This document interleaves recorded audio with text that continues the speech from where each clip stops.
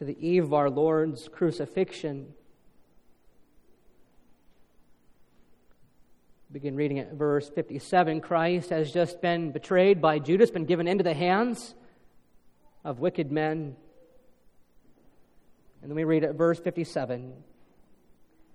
Then those who had seized Jesus led him to Caiaphas, the high priest, where the scribes and the elders had gathered. And Peter was following him at a distance, as far as the courtyard of the high priest. And going inside, he sat with the guards to see the end. Now the chief priests and the whole council were seeking false testimony against Jesus, that they might put him to death. But they found none, though many false witnesses came forward. At last two came forward and said, "This man said, I am able to destroy the temple of God and to rebuild it in 3 days." And the high priest stood up and said, "Have you no answer to make? What is that these men testify against you?" But Jesus remained silent. Then the high priest said to him, "I adjure you by the living God, tell us if you are the Christ, the Son of God." And Jesus said to him, "You have said so. But I tell you, from now on you will see the Son of Man seated at the right hand of power and coming on the clouds of heaven." Then the high priest tore his robes and said, "He has uttered blasphemy. What further witness do we need? You have now heard his blasphemy. What is your judgment?" They answered, "He deserves death." Then they spit in his face and struck him.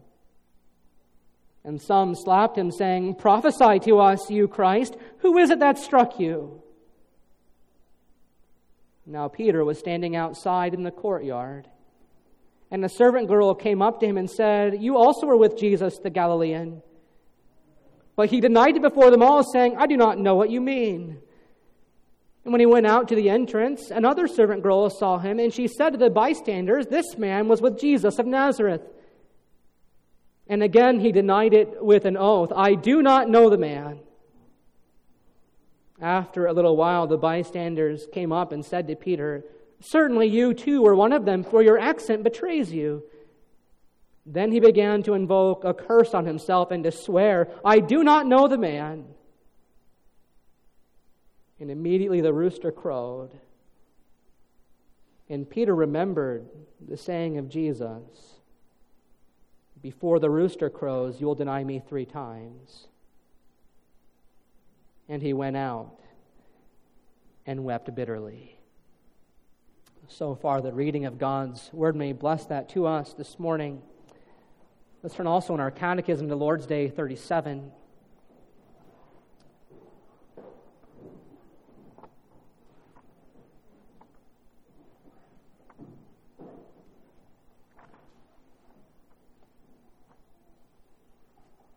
Page 245 in the Forms and Prayers books, 245.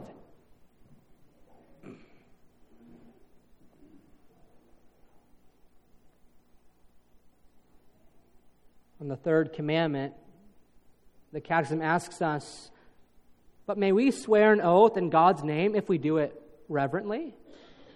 Yes, when the government demands it or when necessity requires it, in order to maintain and promote truth and trustworthiness for God's glory and our neighbor's good. Such oath-taking is grounded in God's Word and was rightly used by the saints in the Old and New Testaments. Question 102. But may we also swear by saints or other created things? No. A legitimate oath is calling upon God as the one who knows my heart, to witness to the truth and to punish me if I swear falsely. No created thing is worthy of such honor. There ends our confession.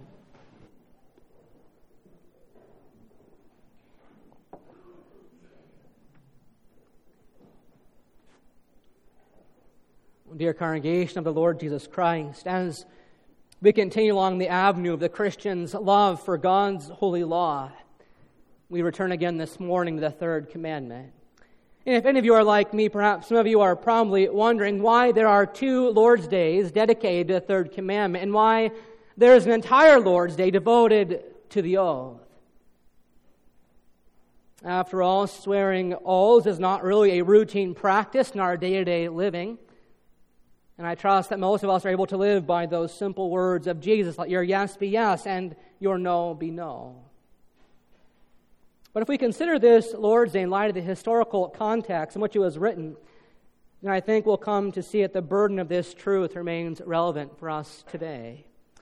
As many of you will know, the Catechism was written in the context of the Protestant Reformation, and at the heart of that Reformation was the idea of sola scriptura, that we must return to the Scriptures to regulate all things we need to know for our salvation.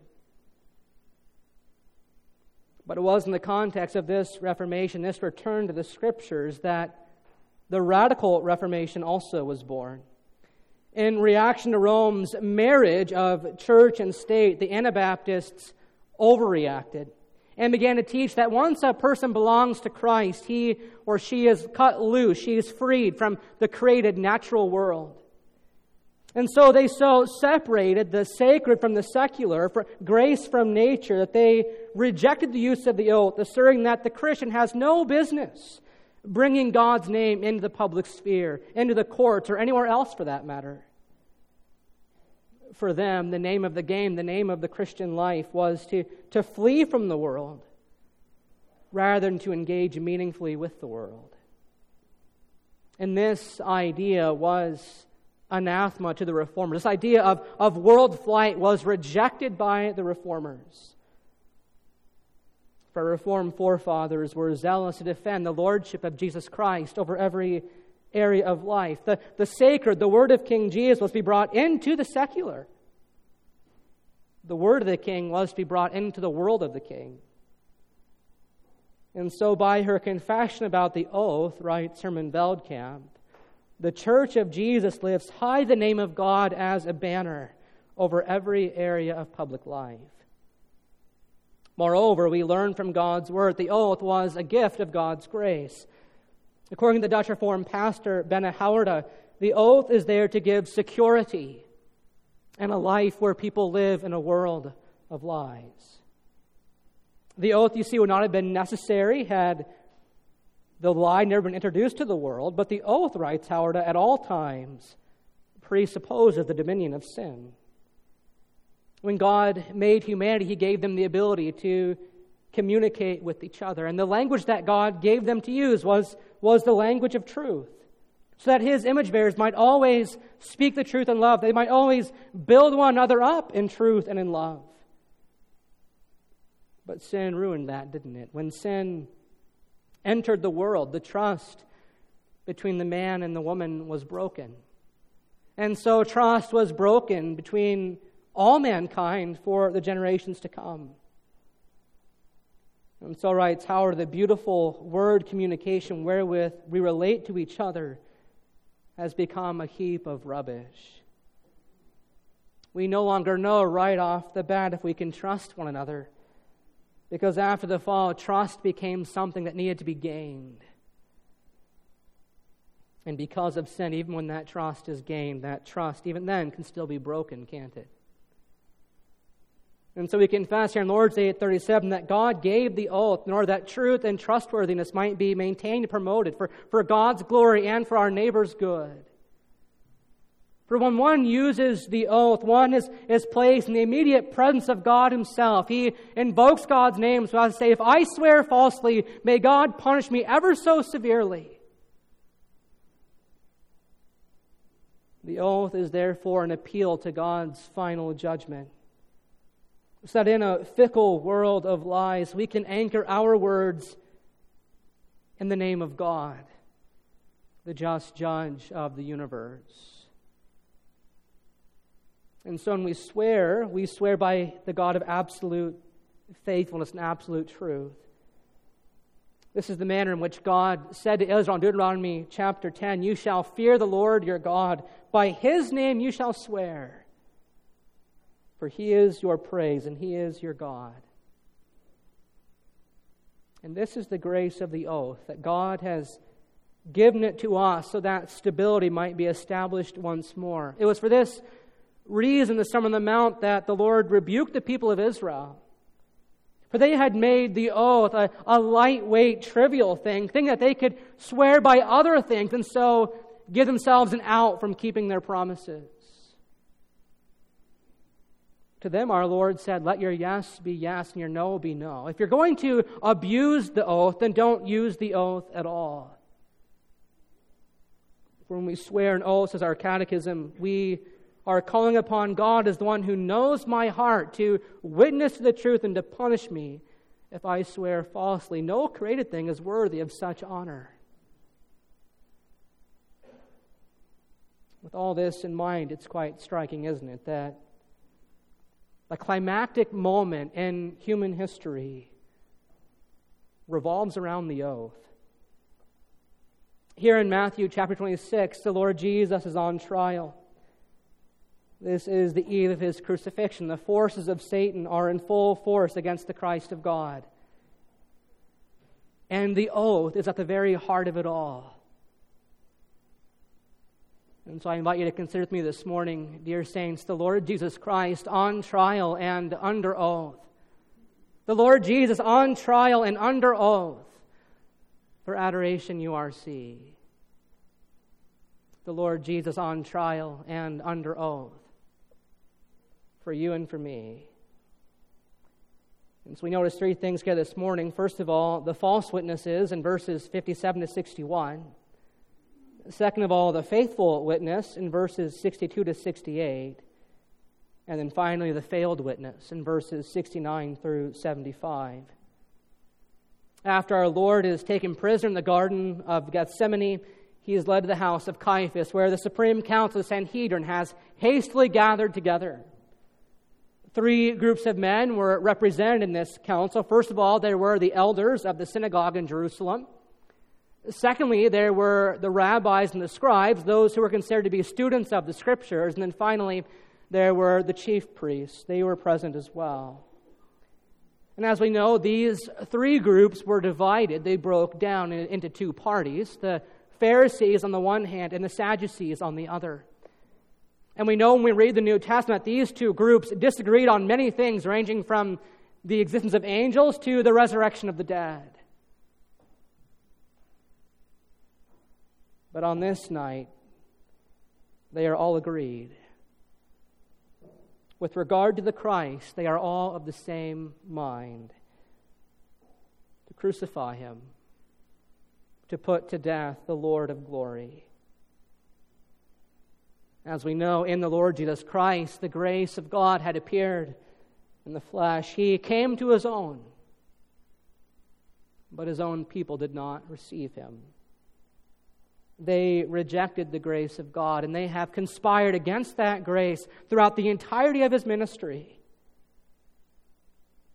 And it's all come down to this night. The forces of Satan have been at work ever since the promise in Genesis 3:15, always seeking to destroy the seed of the woman. And this is the terrible fruit of their labor. They've taken hold of the hearts of the religious elites in Jerusalem. So that we read in verse 59, now the chief priests and the whole council were seeking false testimony against Jesus, that they might put him to death.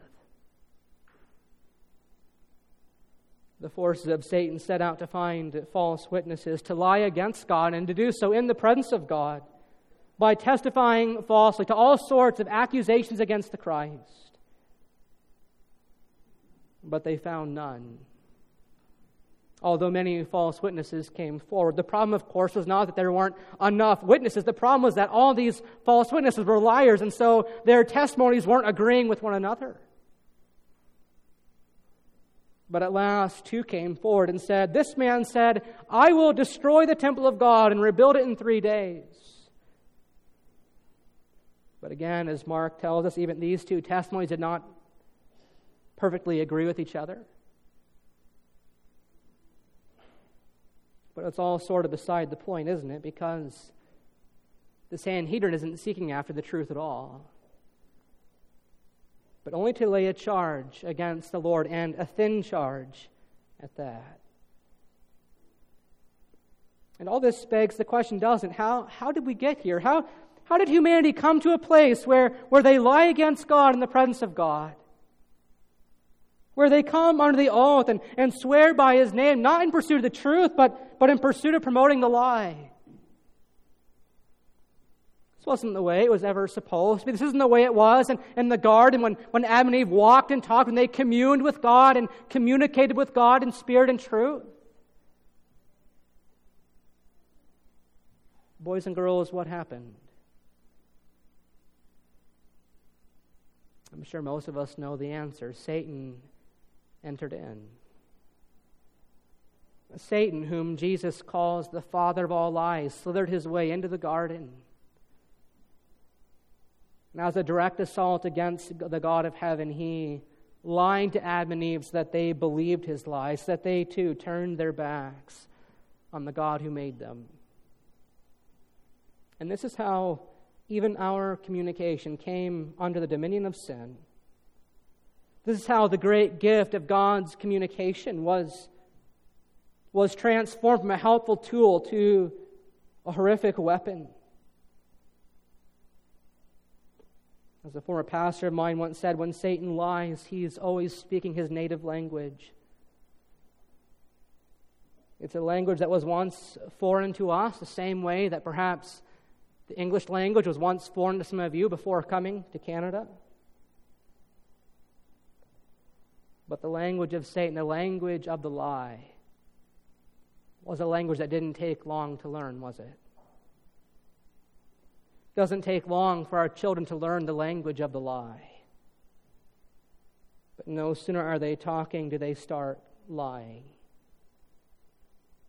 And so from a young age, we learn to listen to each other with suspicion. We wonder if we can really believe the things people say, if we can really believe the things we hear on TV or what our politicians say. Increasingly, we wonder, can we trust what our physicians say? We're not always sure. We don't always know what to believe because we live in a world of lies where people lie for their own personal advantage. And so we don't always know who we can trust or to what degree we can trust them. And all this falsehood pervades our world. It all has its origin, rebellion against God. That's where it all began. And so the whole of human history is a history of this struggle, this long-lasting struggle between the truth and the lie, clashing together all the time. And it's all mounted to this night in Matthew 6, where we discover that the Lord Jesus Christ has entered into a world of lies. He has entered into a world of false witnesses in order that we might be saved in virtue of His truth-speaking. In His grace and mercy, Christ enters this world of false witnesses. He comes to benders of the truth. He comes to liars and shady business dealers. He comes to you and to me. And not only that, but He ultimately suffers dearly for it, doesn't He? Here in Matthew 26, the kangaroo court is in session. The Sanhedrin has sought false testimony against Him. And many have borne false witness against Him. They're all guilty of perjury, of lying before God in the presence of God. The gracious gift of the oath has been weaponized by the forces of evil. And fulfilling the words of the prophet Isaiah, here our Lord Jesus stands silent in all this. He does not raise His voice to defend Himself. He doesn't request a defense attorney to plead His cause. He does not defend His prophetic word, how the temple that was to be destroyed was a picture of His body, and how though that body would be destroyed, it would surely be raised up on the third day. Verse 62, the high priest stood up and said, "Have you no answer to make? What is it these men testify against you?" But like a sheep before its shears is silent, so he opened not his mouth. And so writes Klaus Skilder, the chief prophet maintained the profoundest silence in the presence of the highest court that there ever was in the history of the world. In the midst of this raging war of Satan to bring about the damnation of the whole world, Christ holds his peace. He remains silent.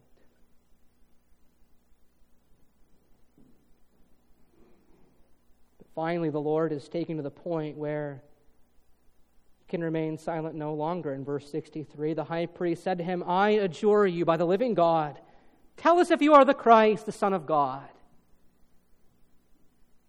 The high priest requires Jesus to testify under oath.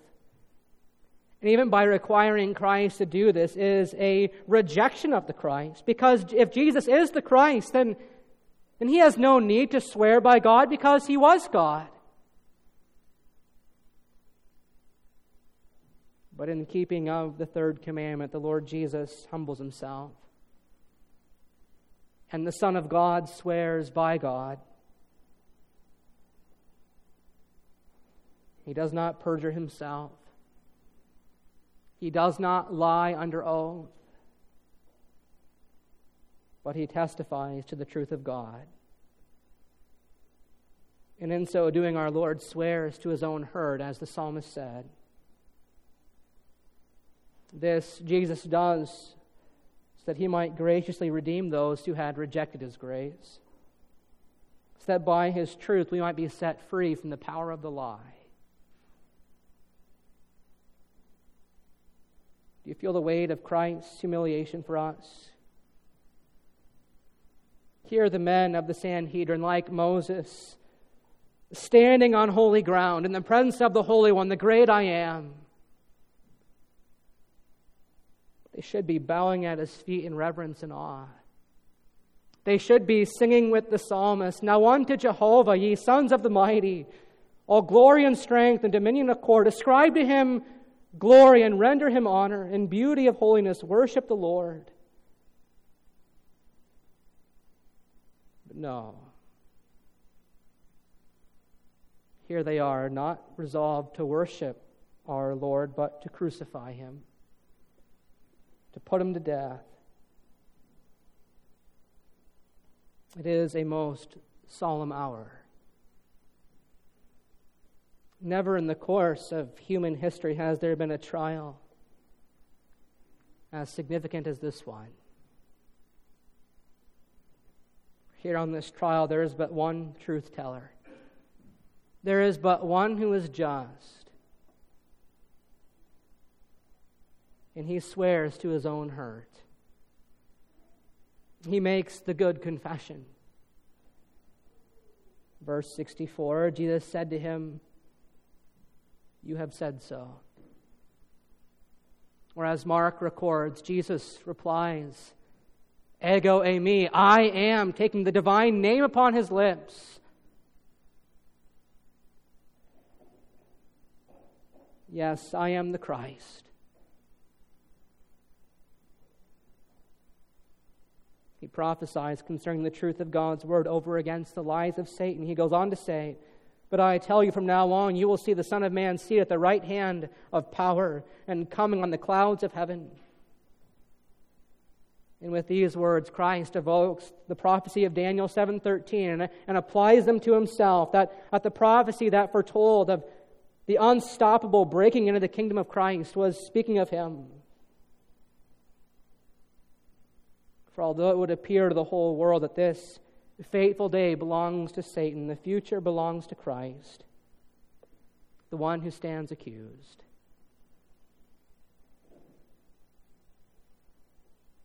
And to him and to his chosen ones belongs that eternal Daniel 7 kingdom that cannot be shaken. As we sang from Psalm 15, Christ is he that slanders not his brother, who does no evil to a friend.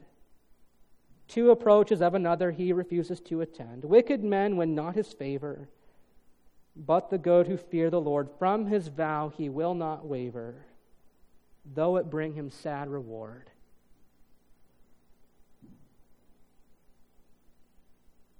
Christ does not waver from his vow, though it bring him sad reward. He swears to his own hurt, "You have said so." This Christ does for you. This oath binds him to you. Then the high priest tore his robes and said, "He has uttered blasphemy. What further witness do we need? You have now heard his blasphemy. What is your judgment?" And they all answered, "He deserves death." Then they spit in his face and struck him, and some slapped him, saying, "Prophesy to us, you Christ. Who is it that struck you?" By making the good confession, Christ has signed his own death warrant. This truth condemns him before sinful men. He is to be put to death for blasphemy. And according to the gracious wisdom of God, this Christ willingly endures for us. He endures all the lies, all the blasphemies, all the sins of adoration URC. For Christ is the faithful witness, does not waver from his oath. Behold your unwavering Savior this morning. With the eye of faith, you see him here standing before the Sanhedrin, swearing by God that he is God for you. Do you see him spit at and slapped and beaten,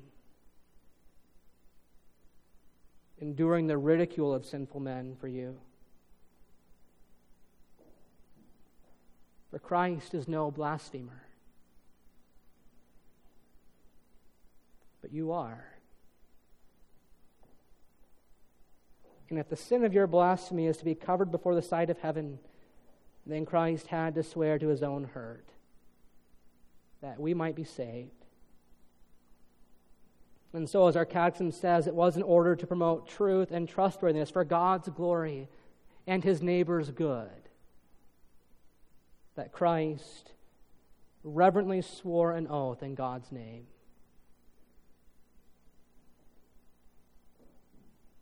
He is the faithful witness. Christ is he who walks uprightly, who does the right without a fear. When he speaks not lightly, but with truth and love sincere.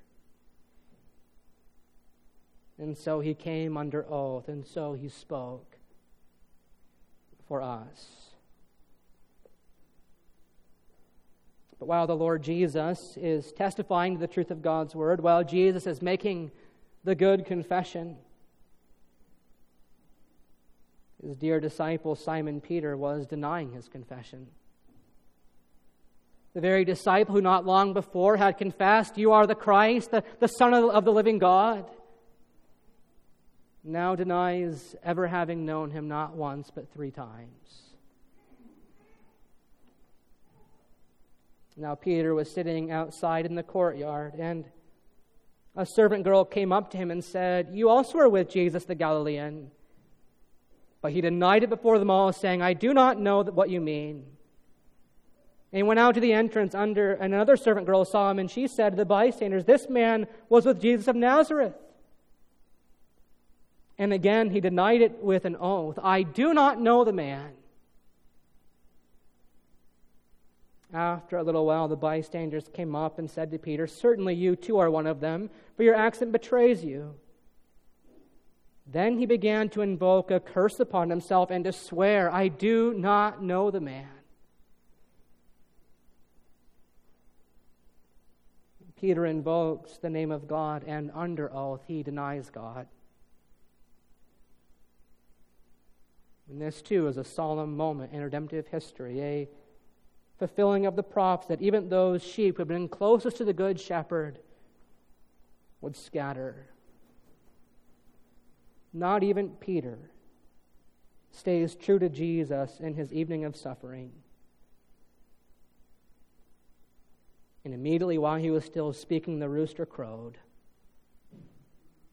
And the Gospel of Luke tells us that at that time our Lord turned and looked at Peter. And Peter remembered the saying of Jesus, before the rooster crows, you will deny me 3 times. And he went out and wept bitterly. In his sin and fear of man, Peter turned his back on the faithful witness. How could he do such a thing? But by including these words in his gospel account, and by the other gospel writers doing the same thing, does not Matthew hold up Peter's failure as a mirror before our eyes? So that the question is not just how could he do such a thing, but how could we do such a thing? None of us are innocent of the sin of Peter.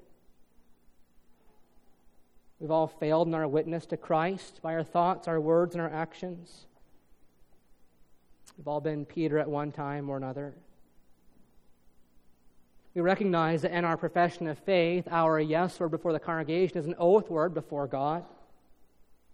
And there we promise before God to continue always steadfastly in our profession. And there we declare that we promise to always despise and humble ourselves before God because of our sins. We declare that we love, that it is our heartfelt desire to serve Him according to His word, to forsake the world, to put to death our old nature, and to lead a godly life. And yet how often haven't we fallen short of those vows? How often haven't we as husbands and wives fallen short of the vows we've made to each other? How often haven't we as parents fallen short of the vows we made when we brought our children forward to be baptized? How often haven't we as office bearers, as minister, elders, and deacons fallen short of the vows we've made before God to fulfill our offices faithfully and to walk in all godliness?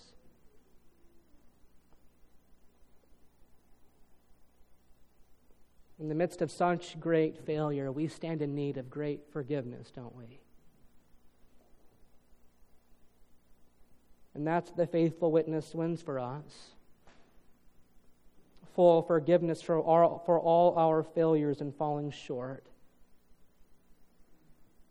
And for this reason, Christ not only hurt, not only endures the mockery of the soldiers, but for this reason, He goes to Calvary and goes to the cross to accomplish our forgiveness, so that we can read those words at the end of Mark's gospel to the trembling Mary Magdalene and Mary, mother of James. What does the angel say to them? It says, "Do not be alarmed. You seek Jesus of Nazareth, who was crucified. He has risen. Indeed, He is not here. See the place where they laid Him. But go, tell the disciples and Peter that He is going before you to Galilee. There you will see Him, just as He told you." And Peter. And that's the gospel. Although Peter had denied Christ, Christ had not denied Peter. Although Peter had failed Christ, Christ has not failed Peter. And so the failed witness becomes the forgiven witness. When Jesus saw him after the rooster crowed, Peter went outside and wept bitterly. And yet, says S.G. de Graaf, Peter knew his master. He knew of a grace that would one day conquer everything. Therefore, he did not despair unto death like Judas had done. And so when our Lord found Peter, what did He do? He provided a threefold restoration for Peter's threefold denial. And this, people of God, is the grace of the faithful witness. The Lord of heaven comes to us in the third commandment and speaks to us with words of warning. He says, "You shall not take the name of the Lord your God in vain, for He will not hold him guiltless who takes His name in vain." And yet here we are, alive and well. Here we are, readying our hearts to come to the table of our Lord in full assurance of faith. And yet God's word has not been broken. Boys and girls, how can that be? How can God render us guiltless without guilt and yet keep His word in the third commandment that He will not hold him guiltless who takes His name in vain? How can God do that? We can only do that in the Lord Jesus Christ. God made Him who knew no sin, who knew no guilt, to be sin, to be guilt, so that in Him we might become guiltless. In Him we might become the righteousness of God. And so we sing this morning, and so we sing around His table, what shall I render to Jehovah now? For all His riches of His consolation, with joy I'll take the cup of His salvation and call upon His name with thankful vow. Amen. Gracious God and Heavenly Father, we come before You this morning and we give You thanks that You've given to us a righteous Savior, a gracious Savior, who comes and swears to His own hurt. We thank You for His condescending grace, that He came to a world of lies and false witnesses, that He came to a world of blasphemers, of benders of the truth, that He came to us, and that He swore to His own hurt that we might be saved, that He would, for our sakes, endure the penalty of our blasphemy. Father, we pray that You would indeed forgive us for all the times we failed in our witness. But we give You thanks that in the midst of so much failure, there is indeed forgiveness. And that You not only forgive us, but You also refurbish us again to bear witness to Christ, to perform our vows before the Lord and one another as we come to the table, as we sing praises to Your holy name. Father, we thank You that You give us the bread and the wine to assure us of these things. That Christ indeed did not come to die for the righteous, but to die for sinners, to die for blasphemers. And so assure us in this gospel, we pray this morning, for Jesus' sake. Amen.